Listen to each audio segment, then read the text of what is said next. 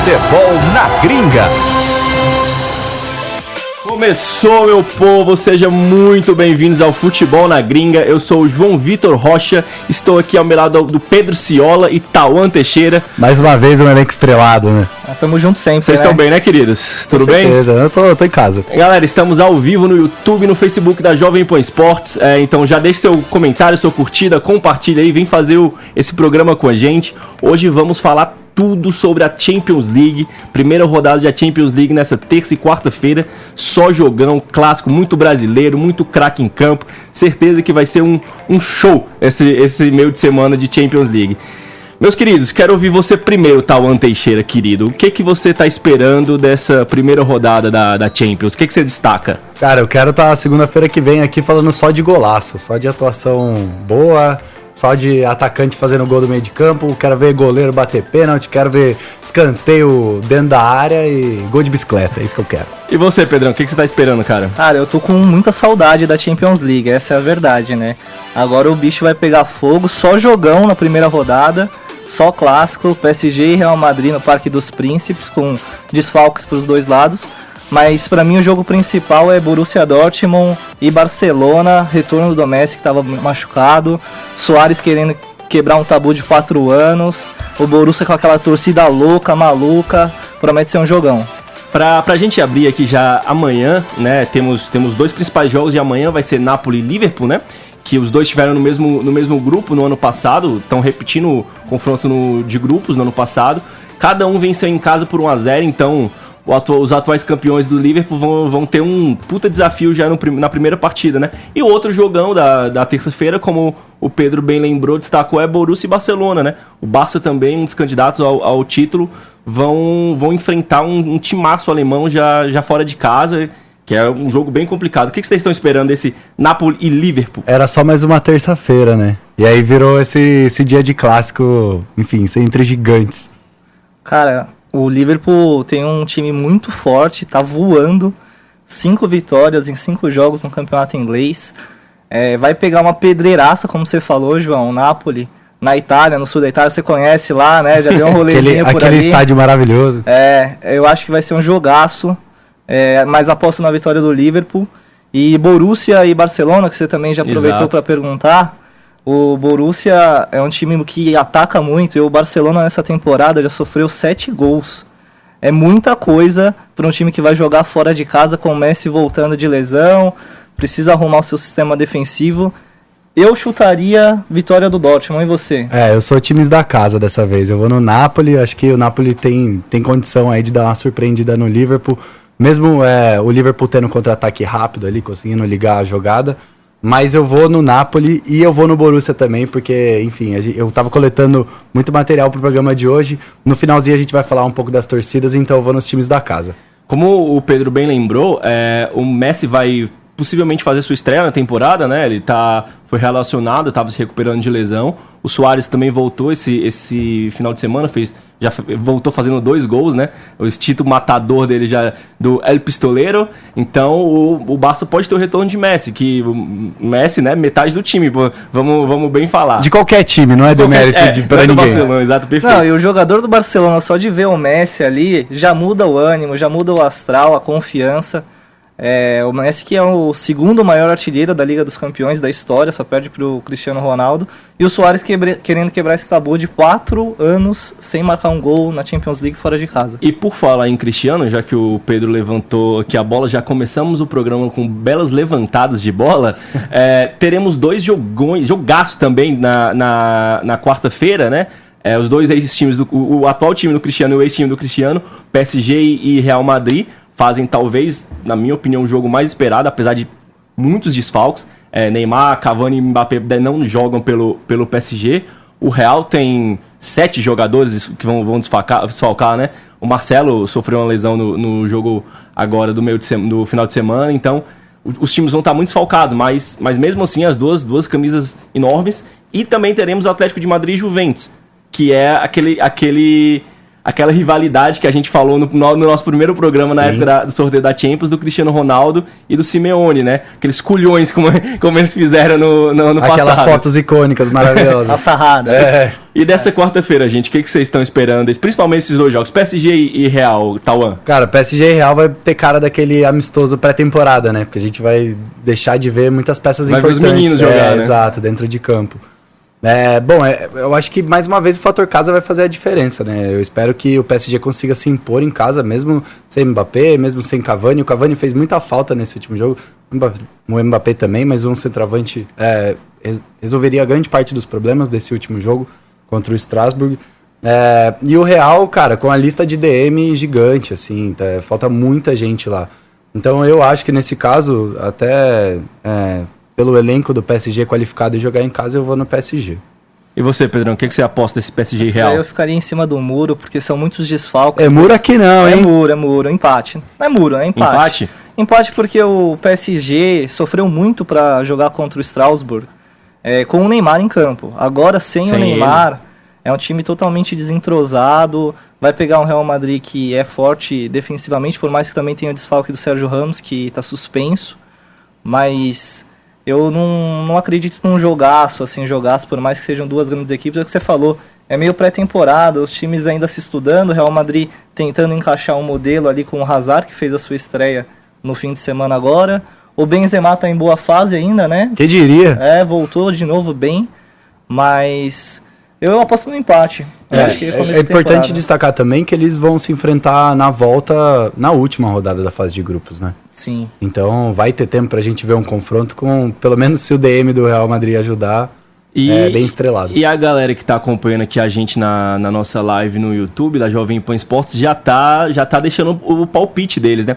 Então você comenta aí, deixa seu palpite e fala pra gente o que você acha que vai acontecer nesse PSG e Real. O Luan SKRR tá falando que vai ser 3-0 Real. Admilson tá dando olá, galera. Então a galera já tá confiando que vamos ter uma primeira rodada de grandes clássicos, assim, né? espero. Vamos passar aqui rapidinho a rodada, galera. Na terça-feira teremos o Napoli e Liverpool, como já havia falado, e o RB Salzburg contra o Genk no grupo E. No grupo F temos Inter de Milão e Slavia Praga, Borussia Dortmund e Barcelona, como também já estamos, Lyon e Zenit, e Benfica e RB Leipzig no grupo G. E no grupo H tem Chelsea, Valência e Ajax e Lille. No grupo A, isso já na quarta-feira, temos Clube Brugge e Galatasaray, PSG e Real Madrid, como acabamos de falar, Olympiacos e Tottenham, Bayern de Munique e Estrela Vermelha, Shakhtar Donetsk e Manchester City no grupo C, Dinamo Zagreb e Atalanta também no grupo C, Atlético de Madrid no grupo D e Leverkusen e Lokomotiv Moscou no grupo D. Galera, a gente já passou agora nos principais jogos, os favoritos, e quem vocês acham que pode ser aposta? Quem são as principais apostas dessa Champions League esse ano? Eu vou nos meninos, e você? Eu vou nos meninos também do RB Leipzig. Exatamente. RB Leipzig que caiu num grupo até que tranquilo. Tem um time muito novo, com média de idade abaixo de 23 anos. Interessante, né? O time de uma marca, produzido por uma marca, mas o futebol é muito bom, é muito vistoso. Eles estão na liderança agora da Bundesliga, né? Tem um time muito jovem, uma média abaixo de 23 anos, quase uma seleção olímpica. E no último fim de semana, jogando em casa contra o Bayern de Munique, acabou empatando em 1-1, ou seja, mostra força contra o principal time do país, da Alemanha. Fez contratações pontuais muito boas, assim, tipo, trouxe o Nkunku, aquele jogador do PSG, que é conhecido por jogar em várias posições ali do meio de campo. É um time que gosta disso, né? Daqueles jogadores polivalentes, que um joga na ponta, outro joga no meio, aí pode inverter. E um time forte defensivamente também. Eu comentei sobre a seleção olímpica, né? O Leipzig tem o Matheus Cunha, que ele é atacante da seleção olímpica. Exato. E é um time forte defensivamente também, né? Aquele time que vai pro ataque que nem louco e toma vários também. Até porque não sobrevive na Bundesliga enfrentando o Bayern se for assim. Não. O Rafael Dias está concordando com vocês, está comentando aqui no nosso chat do YouTube que o Leipzig é a principal aposta dessa Champions League. O Leipzig, vale lembrar que é o líder da Bundesliga até agora, né? São 10 pontos, se eu não me engano, desbancando o Bayern de Munique e o Borussia, que são os dois times que dominam a Alemanha há vários anos, né? E na temporada passada terminou em terceiro com a melhor defesa. Ou seja, é um time consistente que tem um trabalho a longo prazo. Já dá pra buscar um passo maior nessa Champions. Dá. Eu queria fazer um destaque também aqui, justamente do grupo do RB Leipzig, que é o Lyon, comandado pelos brasileiros, né? O Juninho Pernambucano tá lá, o Silvinho tá lá como o único técnico brasileiro nessa Champions. Eu acho que o Lyon, apesar de não estar ainda muito bem no campeonato francês, tá meio claudicante, empatou na última rodada. O Lyon tem muito potencial, o grupo é bem aberto, né? O grupo dos dois, aí não tem nenhum time muito, muito poderoso, assim, como temos Real Madrid, Barcelona e tudo.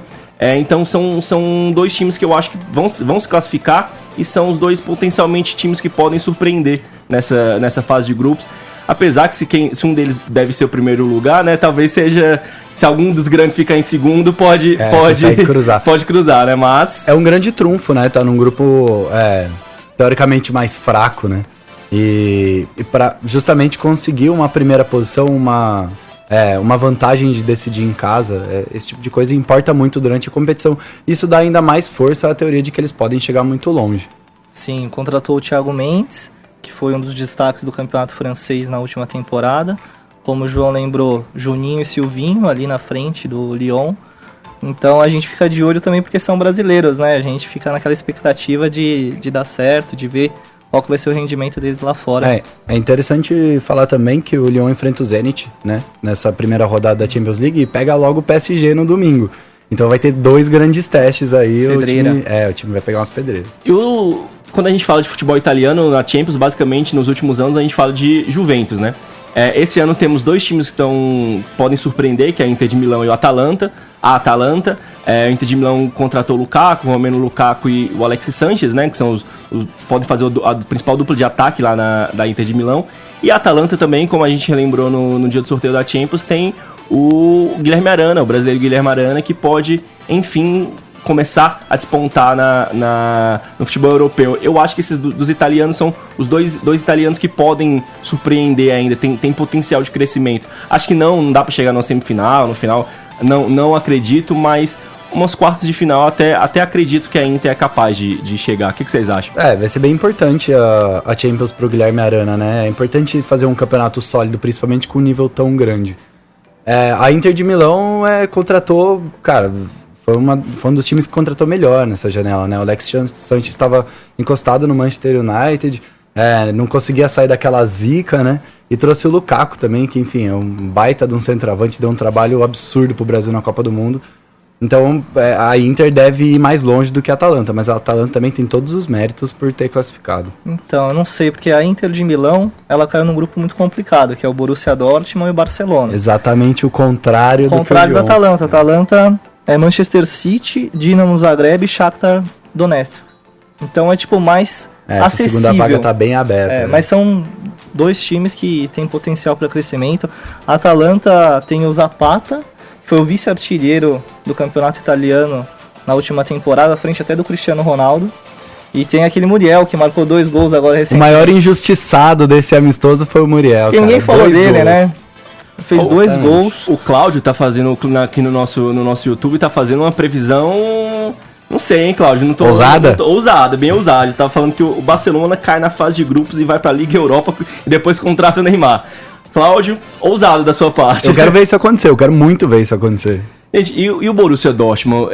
Talvez atualmente o segundo time mais forte, né, da Alemanha, atrás do Bayern de Munique. Já fez final há alguns anos contra o próprio Bayern de Munique, perdeu. Depois que o Klopp saiu, o time ainda tá meio claudicante, como eu havia dito. E o que vocês estão esperando do Borussia? Vocês acham que o Borussia tem time pra surpreender nessa Champions? Eu acho que sim.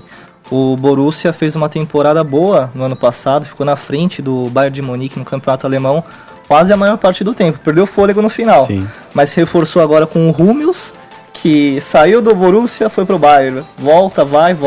O Hummels daria um trabalho se ele jogasse no meu time, porque ver o cara voltando do maior rival, porque ele saiu pra ganhar títulos, sim. Dói, machuca. Trouxe o Hazard Fake. Já é o Hazard Fake. Já é o Hazard Fake pra gente aqui. Torgan Hazard, bom de bola. E tem o Sancho, tem o Royce, né? Tem um time forte ofensivamente também, né? Eu acho que o Borussia já passou daquela fase de aposta, né? O Borussia já é um time mais consolidado, tem um trabalho importante, em andamento lá, manteve muitas das peças, acaba perdendo peça para Bayern de Munique, acho que muito mais pelo sentimento do jogador de querer atuar num clube que pleiteia coisas maiores, que, enfim, como você falou agora, do Borussia perdendo fôlego no campeonato alemão, o Bayern não é esse tipo de time, então talvez numa competição do mata-mata ali, o Borussia consiga usar o fator casa e chegar mais longe. Por exemplo, na Supercopa da Alemanha, no começo dessa temporada agora, o mês passado, já sapecou o Bayern e foi campeão. Ou seja, talvez num torneio de mata-mata consiga ir longe. A galera que já tá no nosso chat falando sobre esse Borussia Bayern, Borussia e Barcelona, perdão, o Cláudio tá falando que o Barcelona é pipoqueiro na Champions, se o Messi não joga muito, não joga bem. Errado ele não tá. O futuro dirá. O Medeiros Tech vai dizendo que vai ser um jogão esse Barça e Borussia. E o Rafael Dias que se Messi voltar igual o Suárez, ninguém segura o Barça. Igual o Suárez fez 2 gols no último jogo, né, na volta dele pela La Liga. E a gente tava falando do Hazard fake, o Tornag Hazard. Não sei exatamente como que fala o nome dele. Você foi maravilhoso. Com a pronúncia perfeita Nós vamos cortar essa pílula e depois nós vamos reproduzir. A gente brinca que é o Hazard fake, porque é o irmão do Eden Hazard, né, do Real Madrid. Foi contratado agora pelo Borussia. É um jogador leve, muito magrinho, não tem tanto corpo assim. Pra jogar no futebol alemão, engraçado, ele tão magrinho, tão fininho, jogando no futebol alemão, que é um futebol forte, mas é um dos principais destaques, foi uma das principais contratações dessa janela de transferências, né, pessoal? E ele está sendo convocado recentemente aí várias vezes para defender a seleção belga. Tá saindo da sombra, né? Tá saindo da sombra. Ele que veio do Borussia Mönchengladbach e fez 4 temporadas lá e tem média assim... Cada 2 jogos, ou ele ou faz um gol ou dá uma assistência. Ou seja, um jogador consistente. Um jogador muito importante pro ataque de qualquer time também, né? Um jogador que consegue manter a bola no terceiro terço do campo, consegue criar saídas, consegue driblar bem. É uma ótima adição. E encaixa no perfil do Borussia, né? De jogador rápido, movimentação. A gente vai ver um ataque do Borussia bem ligeiro nessa temporada, com o Sancho despontando também, querendo fazer grandes jogos, o Royce. O Aubameyang, perdão. Os três grandes da Espanha, né? O Atlético de Madrid, Real Madrid e Barcelona, os 3 também fizeram contratações de peso nessa janela de transferência. O Atlético de Madrid fez a contratação mais cara, que foi o João Félix, o menino João Félix. Grande menino, João. A gente gosta dos meninos. O português. O Barcelona fez o Antoine Griezmann, né? Contratou o Antoine Griezmann. E o Real Madrid contratou o Eden Hazard, o irmão do Hazard fake. Que são talvez os 3 principais nomes dos seus... Vai pegar, vai pegar. As 3 principais contratações dos seus respectivos times. O que vocês, dessas contratações dos espanhóis, vocês acham quem tem mais potencial pra acabar com essa Champions esse ano, gente? Menino João Félix. Acho que é o 3º programa que a gente fala dele com brilho no olho, assim. O menino tá jogando muito, fez um ótimo começo de temporada, vem marcando, vem sendo importante. O Hazard... provavelmente vai ser muito importante pro Real, até porque não é uma contratação para uma temporada só, tá pegando ritmo ainda, precisa precisa sentir a vibe do clube gigante que é o Real Madrid, mas para mim, menino João Félix, e o Griezmann também, né, que é um jogadorzaço, que tem tudo a ganhar com essa volta do Soares e a volta do Messi. Vocês já perceberam que o Tauan, ele é muito fã do João Félix, Eu sou muito fã do João Félix, cara. Mas assim, eu acho que a longo prazo, eu acho que não pra agora, o João Félix pode, arrebentar e calar minha boca agora na primeira temporada dele no Atlético. Eu vou cortar essa pílula também, porque isso vai ser maravilhoso. Mas eu aposto muito no entrosamento entre Griezmann, Suárez e Messi. Eu aposto no Griezmann como a principal dessas 3 contratações, porque é um jogador que finaliza bem e que vai jogar agora num clube onde ataca mais, né? Antes ele jogava no Atlético de Madrid, que prioridade era se defender e ele apostar no contra-ataque. Fazia gol pra agora é um time que toca mais a bola e ele vai ter mais oportunidade de fazer gol. E vamos dar uma pitadinha aqui agora de menino Neymar. O que vocês acham do Neymar? Ele não vai jogar os 3 primeiros jogos da Champions, né? Tá suspenso devido aquele post reclamando e como ele foi assintoso na eliminação do PSG no ano passado pro Manchester United. O que vocês acham do menino Neymar? E você que tá aí assistindo a gente também no YouTube, no Facebook, deixe seu comentário. O que vocês esperam do Neymar nessa Champions? O garoto vai virar? Ele vai virar o garoto, né, de 27 anos. O menino Ney, como gostam de falar. Era a oportunidade do Neymar, né? Agora, cara, ele voltou num jogo super especial pra ele agora nesse final de semana pelo PSG, meteu gol no último minuto. teve gol anulado. Esse primeiro jogo da Champions contra o Real, pra jogar muito, infelizmente tá de fora. Mas eu tenho certeza que vai ser tão decisivo quanto, enfim, tanto quanto custa, quanto a gente sabe que ele joga a bola. Era a oportunidade dele de continuar abafando as vaias da torcida, né? Ainda mais ele que perdeu uma eliminação da Champions por lesão justamente para o Real Madrid. Ele poderia agora voltar, jogar contra o Real Madrid, jogar bem, só que vai ter que cumprir 3 jogos de suspensão. Ou seja, a gente vai demorar um pouquinho para falar de Neymar na Champions em campo. Minhas fichas estão no último jogo da fase de grupo, que vai ser esses 2 times. E nós temos muitos jovens, né? Tem vários jovens como destaques dos seus times. O Tammy Abraham, o inglês,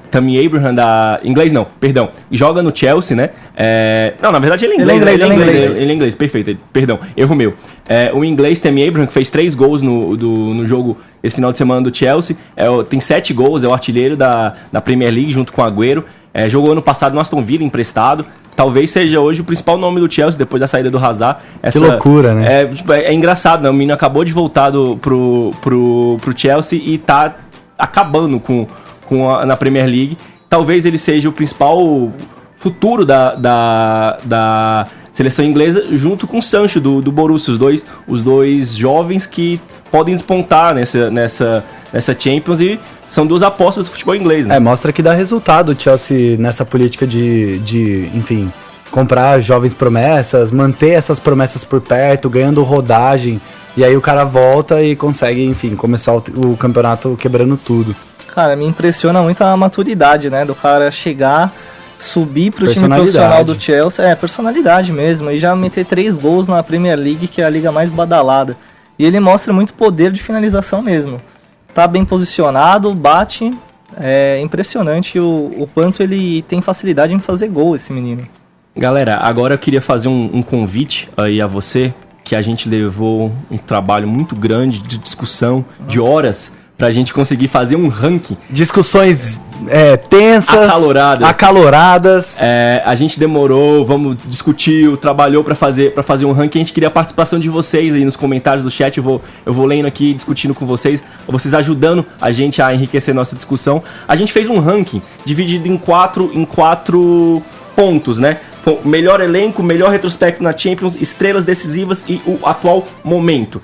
A gente definiu os 10 principais em cada categoria. O mais forte levou 10 pontos, o segundo mais forte 9 pontos, o terceiro mais forte 8 pontos, nesses quatro quesitos. E a gente somou no final para ver quem seria o favorito da gente na nossa bolsa de apostas aqui da Jovem Pan para ganhar o título da Champions. E aí eu queria agora que você ajudasse a montar a gente, ver se você concorda, discorda, deixe seu comentário. Galera, Tauan, você primeiro, cara. No seu melhor elenco, a gente colocou o Manchester City, né, o melhor elenco da Champions. É o elenco mais caro, né? O elenco mais, segundo o Transfer Market, um site que dá a listagem de negociações de elencos do futebol mundial. O City tem um elenco mais caro. O que você acha aí? Cara, eu aposto pessoalmente no City nessa Champions League para chegar muito, muito longe, e eu espero que faça uma final e consiga ganhar o título. Mas para mim, elenco Liverpool. Você, Pedrão? Não, eu fui um dos que votaram aí no Manchester City como o principal elenco, porque além de manter a base do ano passado, contratou o Rodri, que é um volante muito bom ali de contenção, trouxe o Cancelo também, um lateral que apoia muito bem, e tem muito recurso na mão do Guardiola que faz render ainda mais, né? Impressionante como os jogadores que já têm potencial rendem ainda mais na mão do Guardiola. Inclusive, só para recomendar, tem um vídeo incrível do Thierry Henry explicando como é a tática do Guardiola. É maravilhoso, depois vocês procurem. Ele tá como comentarista agora da Sky Sports, é fenomenal. O Alexandre Nunes está comentando aqui no nosso ranking, tá dizendo que o do Liverpool, tá concordando com você, então, que o Liverpool tem o melhor elenco. Tem goleiro, tem zagueiro, tem meio campo, tem atacante, tem tudo nesse time aí. E ele aposta junto com o Liverpool no Barcelona, os 2 melhores elencos da Champions League desse ano. Eu também acho que o Manchester City, o elenco mais caro, é o melhor, apesar que o dinheiro não compra futebol dentro de campo, já ficou provado, inclusive aqui no futebol brasileiro, mas o Manchester City, pra mim, ainda continua sendo o elenco mais forte da Europa. E em melhor retrospecto da Champions, eu acho que é comum acordo para todo mundo. O Real Madrid é disparado o maior clube da Europa, pelo menos na minha opinião. Polêmico, mas na minha opinião. Polêmico! É o maior clube da Europa, o maior clube do mundo, e no retrospecto da Champions os caras são imbatíveis. A camisa pesa, né? Exato. O número aqui na camisa, na manga aqui de Champions League Não, é absurdo como o Real Madrid, por muitas vezes, nesse tricampeonato, nem jogava tão bem, nem se impunha tanto diante dos adversários, mas conseguia os resultados, né? E essa tradição no campeonato pesa. Não é o único fator, né? A gente está discutindo melhor elenco, retrospecto, torcida, mando de campo, tem vários outros fatores que definem sorte também, Sim. Um campeão. Mas em questão de retrospecto, já tinha questão, né? Já tinha a questão dos títulos, dos tantos títulos. Aí veio no tricampeonato, acho que de retrospecto tá bem decidido. Sim. E o outro ponto que a gente levantou foi das estrelas, né? Das estrelas mais decisivas. A gente apostou no trio do Salah, Mané e Firmino como o conjunto estelar mais decisivo, mais do que o próprio Messi, mais do que o Cristiano Ronaldo. Esse tridente de ataque. Um levantamento, inclusive a ESPN fez esse levantamento hoje, tem que dar o crédito para eles, que o trio de ataque Salah, Firmino e Mané tem mais gols do que qualquer outro tridente de ataque desde 2017, quando eles começaram a jogar juntos. Então, pra gente, as estrelas decisivas do trio é o mais forte, né? Se antes a gente falava de BBC e MSN, agora, enfim, cunhem suas siglas agora do ataque do Liverpool, mas é muito superior. O entrosamento é muito forte, então qualquer um pode resolver durante a partida, né? No Barcelona a gente vê uma Messi dependência, depende do argentino resolver, né? Foi assim pelo menos na última temporada. Na Juventus o Cristiano Ronaldo no mata-mata até foi bem, mas não conseguiu levar a Juventus longe. O Alexandre Nunes está concordando com a gente que o trio de ataque do Liverpool é as estrelas mais decisivas. É o FSM. E na última rodada do campeonato inglês, o Firmino jogou muito, mas quem marcou foi o Mané e foi o Salah. Você vê, é impressionante, os caras são muito entrosados. É muito importante. E no último ponto, que é o momento, a gente colocou exatamente o Liverpool, né, que vive o melhor momento, atual campeão, brigou ponto a ponto no Manchester City ano passado pelo título da Premier League e atualmente é o líder da Premier League, né? Então vive o melhor momento, o time do Klopp tá azeitadinho, são sem dúvida pra mim o melhor time da Europa atualmente. O que vocês acham? Eu concordo. Disparado, né? Vale lembrar, claro, que a fase mata-mata da Champions League acontece só em 2020, né? Então até lá a gente vai ter times que oscilam, que sobem, que melhoram, que pioram. Mas hoje o Liverpool, o Manchester City também joga um futebol muito bonito. E aí a gente colocou o Barcelona na terceira posição no top 3. Se o mata-mata é um campeonato à parte, pelo menos agora na fase de grupo, o Liverpool tá na melhor onda. No nosso ranking final, e você fala se você concorda, se você não concorda com o nosso ranking, o Liverpool acabou com 36 pontos e o Barcelona com 31. São os dois principais times na disputa da Champions League pra gente. A Juventus com 29 vem logo atrás. Eu queria deixar aqui um destaque pro PSG, que ficou só com 14 pontos. Apesar de ter um trio estrelado, como Cavani, Mbappé e Neymar, mas a camisa do PSG não é lá muita coisa na Champions. O trio a gente não sabe exatamente como vão voltar, os três estavam lesionados.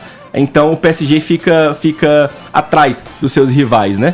O que vocês acham do PSG nessa Champions? Por retrospecto parece bem claro que a pontuação é baixa, mas é justamente essa baixa do trio de ataque. A gente não sabe, o Neymar tá voltando agora, dá uma polêmica gigante, Cavani e Mbappé machucados. O PSG não se reforçou tão bem. Exato, assim, é meio também, arriscado né? apostar. E o vestiário também, pelo que a gente lê da mídia francesa, não tá aquelas coisas.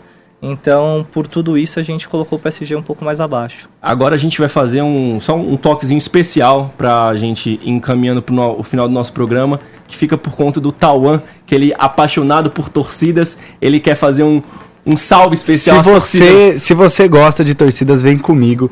A gente separou alguns vídeos, são vídeos bem curtinhos, eu vou pedir pro Cabide soltar eles agora. Enfim, comecei a olhar a fase de grupos e falei, nossa, tem muitas torcidas relevantes aqui. E aí a gente listou, por exemplo, a torcida do Estrela Vermelha, que é uma torcida do leste europeu, de Belgrado, é uma torcida...